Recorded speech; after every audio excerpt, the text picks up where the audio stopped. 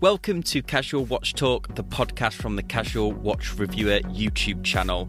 Join us as we talk everything watches, from watch collecting, the latest horology news and interviews. If you're not already subscribed, subscribe on your favourite podcast app. Let's dive into the show. Hi everyone, welcome back to episode 19 of Casual Watch Talk. I'm joined again by my co-host Chris. How have you been, Chris? Hey Sam, good evening. We are going to switch it up a little bit this week because we've got a very interesting interview. We're going to be joined by Ryan and Reagan from Veja Watches. Now, if anyone's familiar with my channel, you'll know that I've covered Veja quite a few times. Really interesting pair of guys. They originally assembled the watches in LA. You're going to learn all about micro brands, how they go through their design processes. We always like to start these shows with Chris. What have you been wearing this week? All right, this week, back to the Bell & Ross Sinn 103 chronograph. Had a great discussion with a bunch of our folks over on the Facebook group. Let me give a quick shout out to, let's see. Oh, sorry. It was Lee and Jeff were over there. We were talking about Bell & Ross and Sinn and fixing and things. So if you haven't already, definitely join us over there on the Facebook group, Casual Watch Talk. Absolutely. And yeah, a shout out to Jeffrey. He's was congratulating on me on being at nearly 10,000 subs on my YouTube channel. And I swear, and I need to go back and look in the archives, but I'm sure Jeffrey was like in the first 10. Like, so he's stuck with me for the best part of 4 years. That's great. That's great. Yeah, it always offers a lot of good feedback and positive encouragement. So anyway, what's been your watch obsession this week? So we've still been in our stay-at-home orders, and I've certainly been looking at a lot of watches. I know, right? Yeah. Well, speaking of stay-at-home, my watch obsession this week is my buddy Sam left a package on my door a couple days ago that had the Ultimate Turtle in it, and my obsession has been figuring out kind of what was up with it. It was losing a little bit of time, something to take a look at, but got it on the time grapher after, and by the way, I had no problem just immediately dunking it in soapy water, so your watch is clean now. And put it on the time grapher, and looks like the seconds hand is just ever so slightly dragging on the crystal, which something that Seiko Modders, when you deal with when you change the movement in the crystal, which this watch has got a whole bunch of different stuff on it. And Sam's petrified of me touching the hands, but I can report no issues, and I got it dialed in and running in tip-top shape. Oh, great. And yeah, thanks for doing that, Chris. This Ultimate Turtle has been quite the project, but it's been very rewarding because I still do love that watch. But so I've been wearing, again, my little titanium Citizen. I've really become, and we'll talk about this later, but I've really become fond of quartz again, and I don't know where that's coming from. And we mentioned it the last couple of times on the podcast. Maybe it's the nature of grab and go, and just having something that is going to be reliable and ready to wear. Yeah, absolutely. And my watch obsession this week, and I think it's as a result of last week's podcast, is I can't stop looking at that 42 millimeter new blue Breitling Super Ocean. It's captivating. I mean, the 42 does it. Yeah. If I didn't already have, it's definitely, it's very nice. It's very nice. And I with the Super Ocean 2, that the big thing that they did was they changed, and if you guys haven't seen a picture of it, they had all the Arabic numerals, 1 through 12, and then they had the little 24. They had just the previous version, I think 2 years ago, it just had so much information on the dial, and there's just so much going on. And I think Breitling listened to their customers, their feedback, which is, certainly we'll discuss, is hard to do for these larger conglomeration, giant brands. And I think they listened, and they took a whole bunch of text off the dial, cleaned it up, Breitling logo, chronometer, simple layout. I think it looks the business. It's great. Okay, everyone, we're going to pause early on and have our break early, and then when we come back, we're going to be joined by Ryan and Reagan from Veya Watches. Hi guys, welcome back. Well, for our second part of the segment, we are very lucky to be interviewing Ryan and Reagan from Veya Watches. I've been reviewing Veya Watches. I just looked since 2018, and that was March, so that was nearly 2 years ago. That very early model that you did, that quartz model, which impressed me. And then the models have just got more and more refined over time, including the addition to the autos, which I think was probably your most requested from the fans. So thank you both for joining us. Yeah, thank you so much, Sam. We appreciate it. It's nice to be finally doing this interview. I know we've now been connected for years, which is pretty awesome. So we're happy to be here. Yeah, it's great to be on, and yeah, it's fantastic, Sam, as well, because you caught us right at the beginning of the journey in many ways. That 2018 model was something we were proud of. So it was our first real model that we were sending out to reviewers. But yeah, hopefully we only have good things to come, and hopefully we can keep doing this. For listeners that aren't familiar with the brand, I guess I'd love to hear your guys' version of the background, how you got started, etc. What excited you about watches? Yeah, I'll get that started. So Reagan and I worked together at a digital marketing company back in 2015. I specifically have always been interested in watches. You know, I had G-Shocks growing up, Seikos. I had a little stint where I was buying and selling watches on eBay and that sort of thing, and that went quiet. And then in 2015, started kind of researching the watch industry and seeing opportunity to make pretty decent quality watches at an affordable price. So basically, right when the idea struck, Reagan was again on my team at that startup, and grabbed him, and we kind of took off from there. It was just, designing and looking at new designs, and the whole path together, from that point in 2015. One of the things that definitely strikes me, Ryan, is your marketing is excellent. So I was going to ask this question, and I'm glad you sort of opened with that. My hunch was that. So very cool. Looking at your site, looking at the way you your photos, your videos, your stuff, definitely that clean image focused. That's super important for any brand to rise above. People are often surprised because I mean we're proud obviously of the stuff we put out there, the website, the video, the content in general. But I think a lot of people are surprised when they realize, or when they do learn, that the team is just Ryan and myself. So we are a micro brand, of course. But we've always taken, that's always been a top priority. And, I think that's common. You can use branding to try and make yourself look bigger than you are. Or at least just, it can be a real, it can be an advantage to kind of help gain trust because, hopefully in the world of watches, when it comes to making a purchase, strong presentation, even on an online website or the brand message, that helps kind of communicate that, hey, these guys probably have their head on their shoulders when it comes to design decisions, when it comes to industrial design and product design. And that I think is just and all of the big brands, of course, do both well. You can't, Rolex does product design incredibly well, but the brand is impeccable. And those two things live kind of symbiotically in a nice way. Yeah. So important when you're first starting out and you have your website and you want to make it so that process, your customers are trusting that process, that you didn't skimp on anything, and that you don't look like some fly by night organization. You need to sort of back that up in the same way that I think you guys have really backed it up with your products. And Sam and I will definitely go into a little bit more of that. Sure. And I mean the other thing too is like we're a 2-person company now, and we're a micro brand, of course, but I think just like a lot of the smaller American brands and either brands outside the United States as well at our stage is, we have big ambitions. And so one reality of that is there are brands in the community that,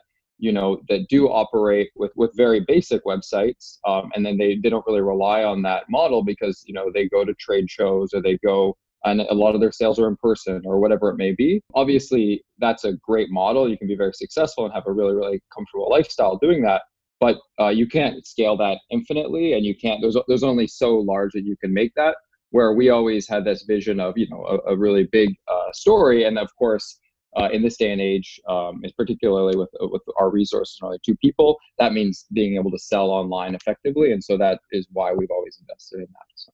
I remember the first questions that I asked you was that incredible advert you did with the spear fisherman, and I was asking you about it, and you were like, "Oh yeah, there was like our 2 friends that we videoed." It was I think that was one of the best watch adverts I'd ever seen on social media, because this is what amazes me about the way that you guys embraced social media marketing. You do it better than certainly Seiko or some of the bigger brands.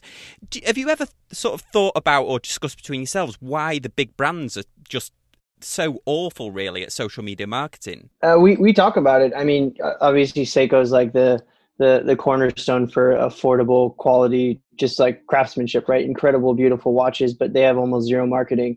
I think, a lot of it is maybe complacency. They've already established footholds in the market. They have a certain amount of popularity and they have a certain amount of reputation that just exists. And, there's not really a reason for them to push social. I think, especially listening to the last few of your podcasts, as times get more challenging and as micro brands start to take more market share, I think some of those legacy brands they're just going to have to do social. They're going to have to hire, new and build new teams to start to take back that market share, as, because brands like us didn't really exist 10 years ago, 15 years ago.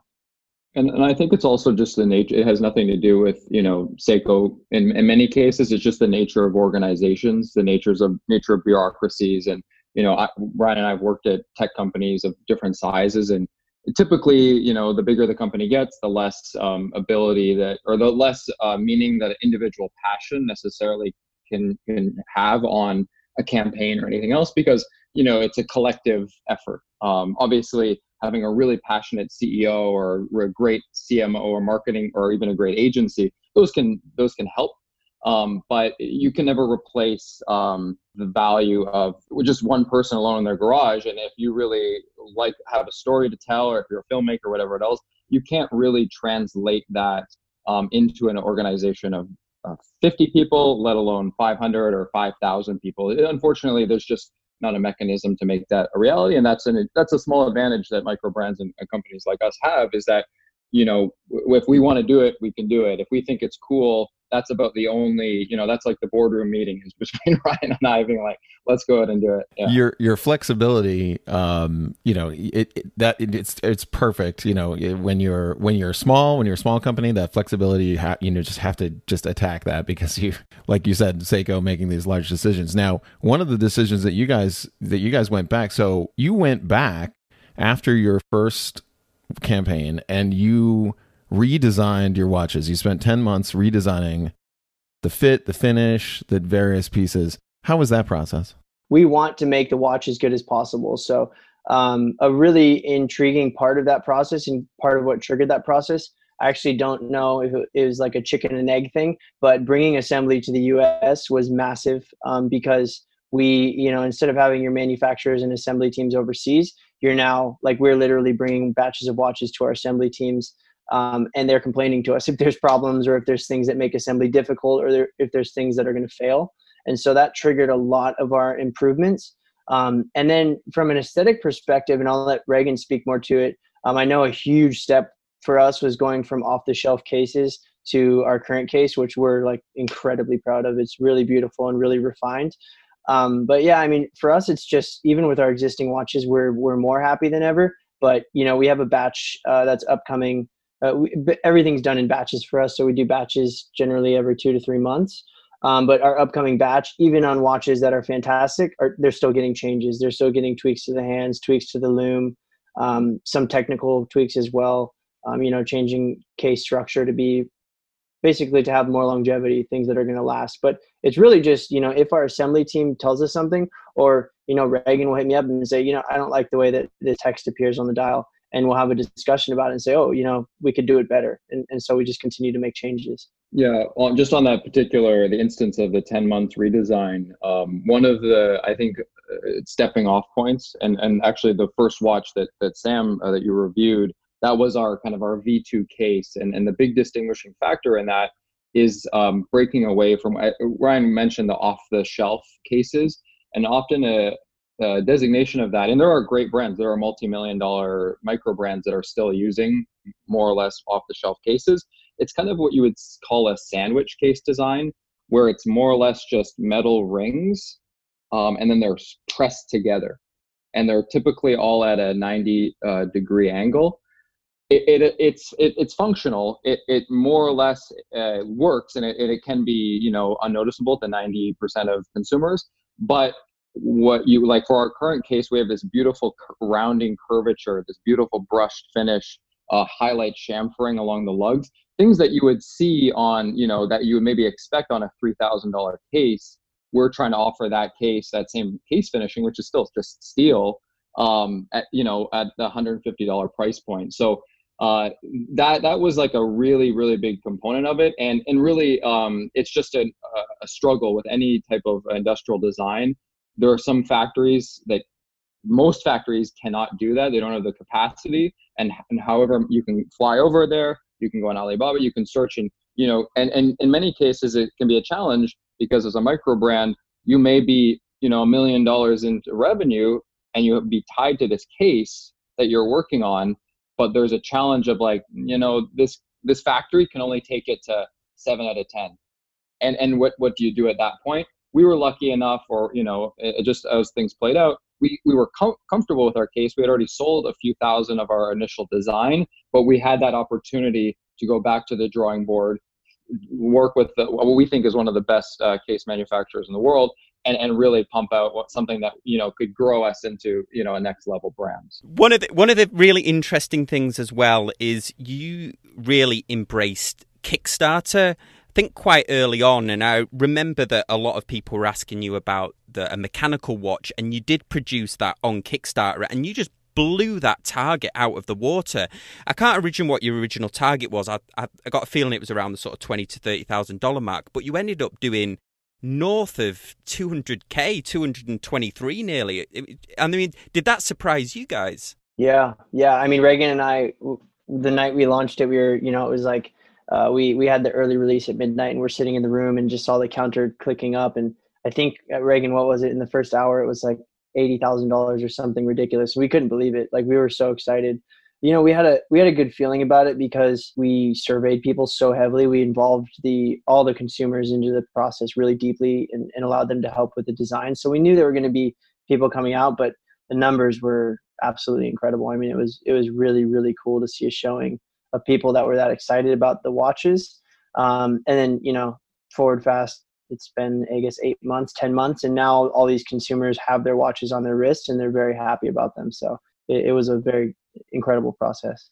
Yeah, it's always a surprise in the sense that we're in kind of you could say maybe 5 years ago, 10 years ago, it was the initial era of, you know, selling things online, and that's where the movements and the Daniel Wellingtons had success with that. Now I think we're in a better and more interesting phase, and I think what will be a more long-term phase is, what is it like to sell watches or anything online where you have a direct communication and back and forth with the people that are buying? It's much more organic, but it really takes you, even though we're an online company, it takes you back to 100 years ago when you have the local shop on Main Street and you know every one of your customers by name and you have a kind of a neighborly relationship with them. That's I mean, it's new to us. It's new to a lot of brands because, you know, we don't know what to expect, and we're always continuously surprised. Like, does anyone actually care that much to do this? And to use a small example, like Ryan and I are going to try to do our first live stream. We did a live stream 2 weeks ago with Worn and Wound, and it went well, and we thought it was a cool format. And we're going to try our first live stream on this Friday. But we don't know. We don't know if 5 people will show up to listen. Maybe 500 will. So it's the same thing with the Kickstarter. Is like we're always surprised when people care as much as they do, but it's obviously a very rewarding thing when you actually see that they're interested. So.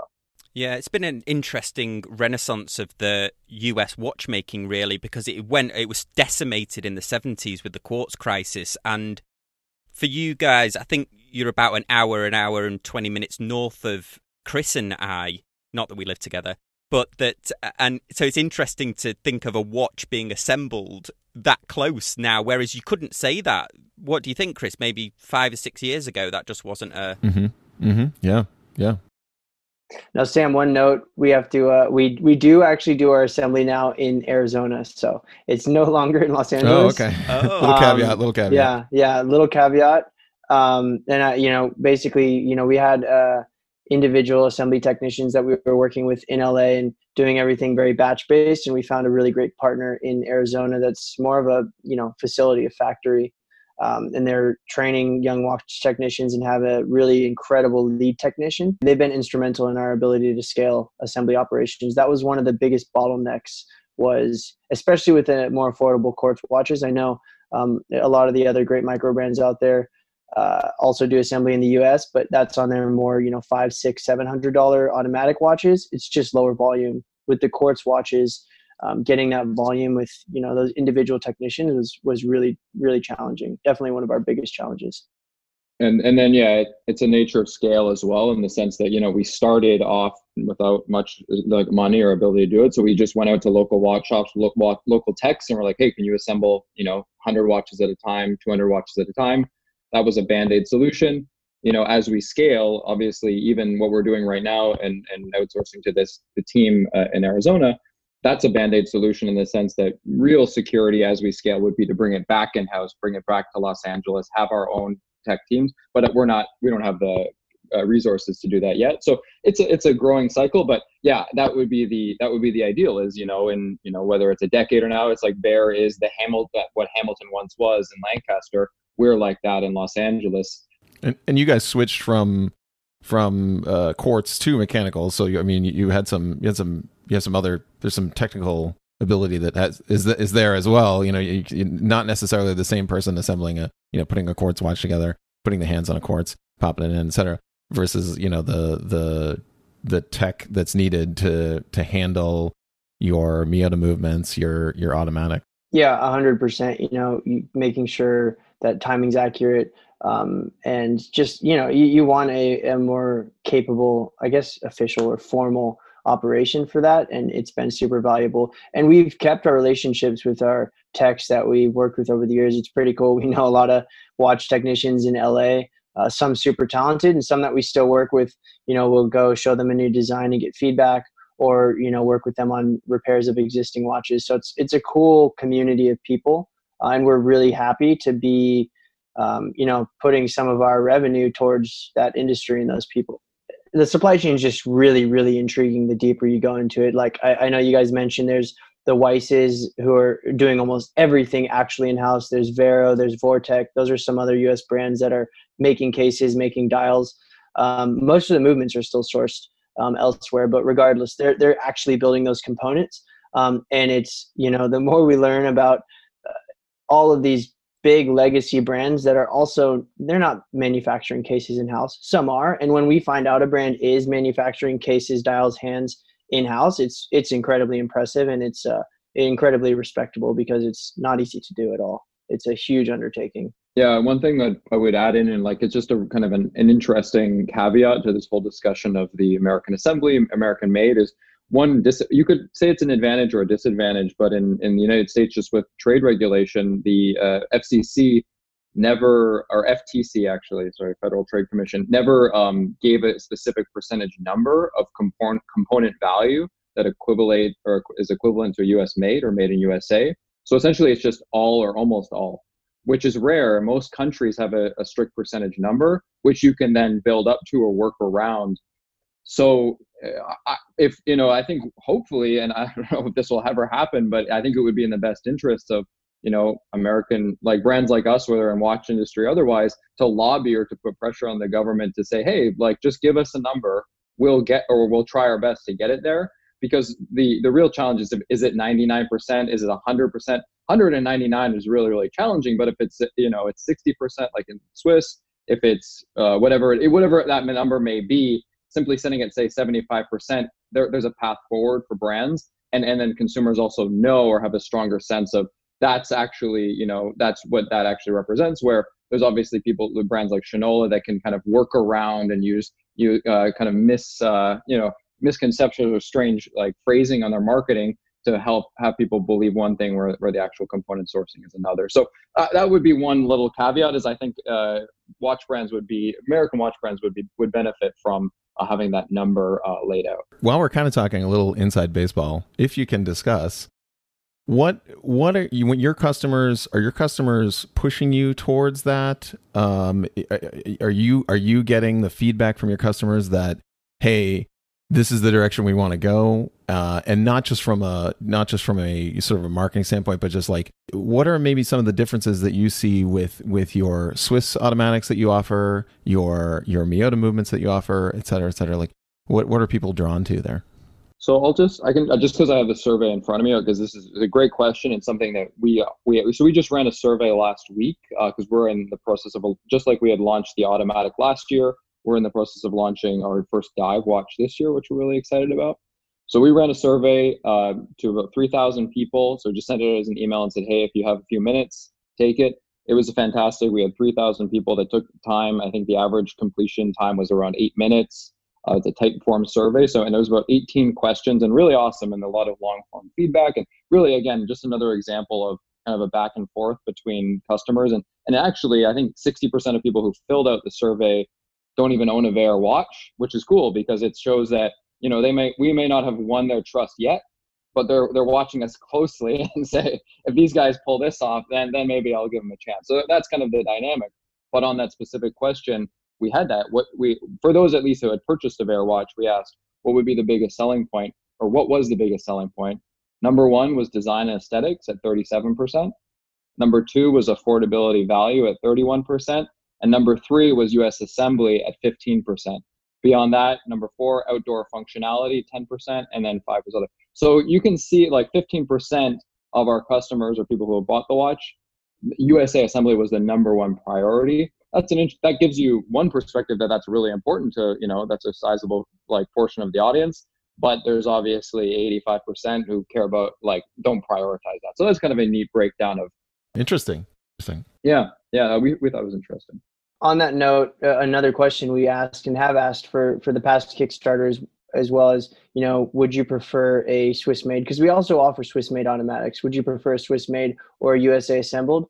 Not only do the USA assembled options win out, now the USA assembled we do with Miyota, so it's more affordable, but that option wins out. And in addition, in the freeform commentary, we get a ton of people who would actually like an ETA or a Swiss made movement, but still assembled in the US. So granted, you know, our audience, we've, over the past years, because of our American assembly and because of the, you know, American nature of our brand, we've drawn an audience that already is inclined to be more interested in that. We definitely get people out there who are like, why would you put American assembly on the dial? Or I couldn't care less. But a lot of people really care.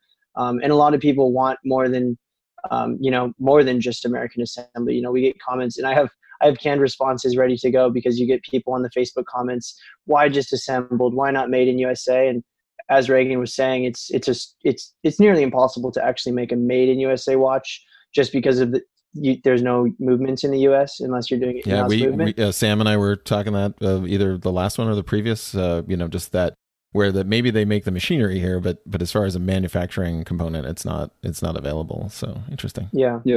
And we also see within the universe of, you know, the watch world, we see ourselves as kind of a design-oriented brand. We lean a little bit into that rugged outdoorsy vibe, but like brands like Baltic or Fairer or Nomos being a bit bigger, these are kind of very design-centric or very clean. I don't know how you guys would describe them, but those are the brands that we really admire, and none of those are American brands. So that's kind of where we see as an opportunity is our Americanness, our being based in California here.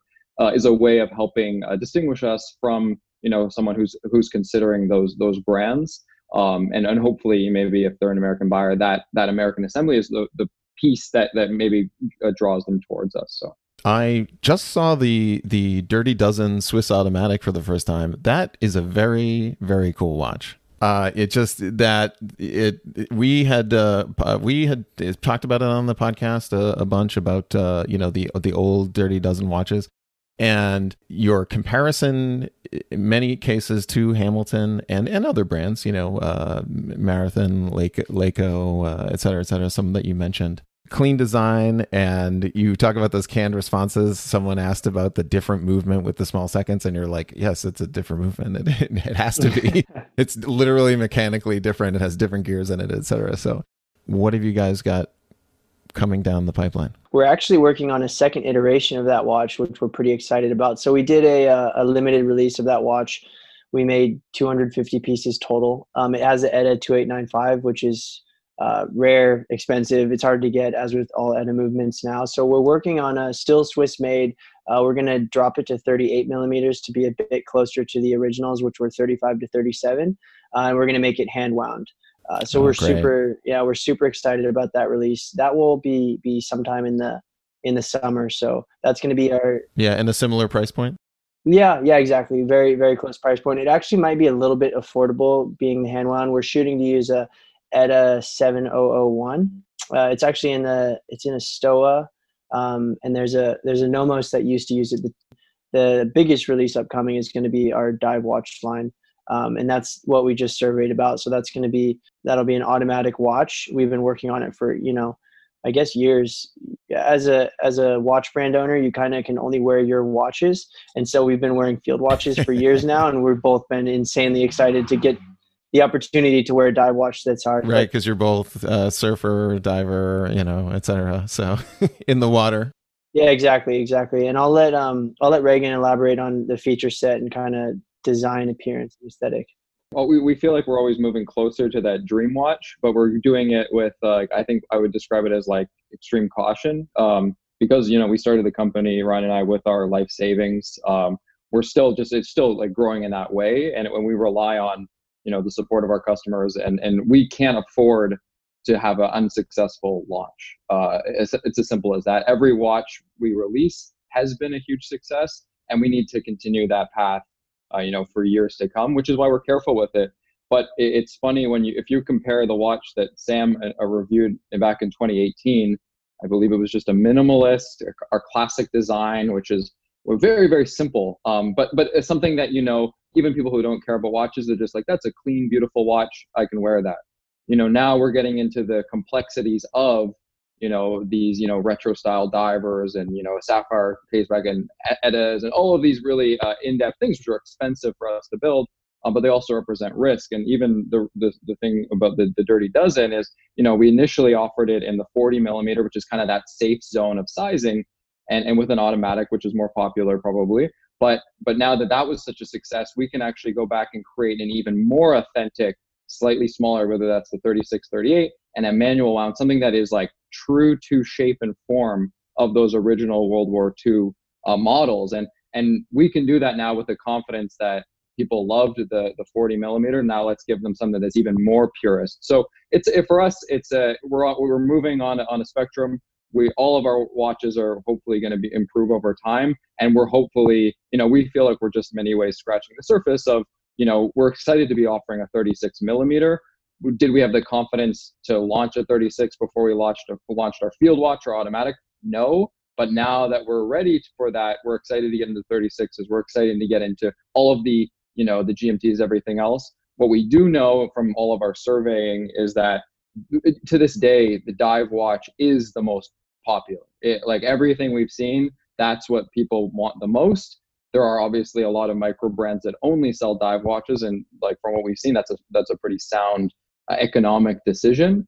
So we're really excited to get in that space and hopefully, show what we can do in it, and hopefully that wins new customers, and it will hopefully be, a springboard for even more, like for Chrono, for more pieces that we're just dreaming of right now. I see this with wineries. I see this with car manufacturers where they're like, okay, well, we need to make an SUV, we need to make a van, we need to make a truck, we need to make a car. And you're like, guys, what are you good at? What have you worked to figure out? And you kind of lose that. Whereas, you guys are taking one foot at a time, one step at a time, kind of moving into it. You've got some dial designs that all look amazing, fun, and sort of, that you're working with the community on. Very cool. Yeah, I mean, another thing that kind of what we think ties obviously affordability is a big piece, is like, when you look back at what a Rolex Submariner cost relative to like adjusted inflation back in 1952, or the cost of a Dirty Dozen, it was a military watch. It was like the government was buying these for soldiers. So it's funny when you see some of the original Dirty Dozen brands do a special edition re-release but it's $4,000, and you're like, we kind of lost the everyman spirit of it. So that's what our goal is, just to build a watch. I mean, obviously a $700-800 watch is very expensive, but our hope is like, we still hope that's an affordable watch given the value, given that it has an ETA. So like that, our premise is like, let's make the affordable version of the watch everyone's dreaming of. And even with the diver, we like, people love the Rolex Milsub, but yeah, good luck. They're $100,000 if you can afford that. And for other people, it's a Grail watch. So why not do an homage to that? Or let's pull why do people love the Milsub? What is it about it that's so exciting? And let's take that as an influence for that's kind of our thinking. Yeah. So regarding our upcoming dive watch, incredibly excited about the release. We just ran surveys, and so we gathered a ton of really valuable data. We have some core features that we've sort of had in the back of our minds for a while and are now confirmed. So it's going to be 39 millimeter diameter with a 40 millimeter bezel. We're going to do a ceramic bezel. We were debating between sapphire and ceramic, and after quite a bit of discussion with some watch industry folks and a lot of forum research, we're going to go with ceramic. It'll have a 200 meter water resistance. So again, also kind of debated 200 versus 300 meters, and we really established that 200 meters is more than enough for any practical usage in a diver, and it enables us to keep thickness down, which we're excited about. It will have a double dome sapphire crystal. We're going to have 5 dial variations. So Reagan produced some pretty incredible dials, and we sort of modified them and developed them over the past few months. So we're really excited for those. Definitely a ton of lume in everything. I know that's like beyond anything else. Lume's definitely one of the biggest points of. And I think you guys got, your early field watch, people were like, the lume kind of thing, but it's a field watch, whereas diver, yeah, it's got to have lume. It's got to have all the lume. Yeah. So we're going to pump it full of super lume. It'll be mixed styles of lume. We're still trying to determine the exact, not grade, but the exact, BGW9 versus C3 versus composition. We're looking at, yeah, exactly. The exact composition. Thank you. But a ton of lume, as much volume of lume as possible. Some will have applied indices. Some will be painted directly on. So that's. So these 5 designs that you surveyed, these are on the table, or you are going to have these 5 out? We're intending to have all 5. So, wow. We're talking with our manufacturers now, and this might be something we need to talk with you guys more in depth offline. It's intriguing. We really beautiful dial designs that we're excited about, that people were pretty balanced on their opinions about. And our perception is, we can produce a compatible case and compatible feature set. Dials are one of the easier components to make in a watch. And with our stateside assembly, it's pretty easy to just create batches of watches with different dials. We like to make our customers happy. And if there are hundreds of people intrigued in each dial, and we personally enjoy each dial and think each dial is beautiful in its own way, then why not produce it? And they'll still be within the same line of watches, but they'll have, each their own unique identity. One thing that I've always found interesting about the brand is you started off very early on outdoors watch, etc. And there's a lot of companies that have outdoor sports watch, surf watches, but I think from memory you might be the only one that have ever specifically put in their warranty instructions that as long as the crown is sealed on there, we will cover for like water ingress into the watch, which can't think of even some of the major brands won't do that, I don't think.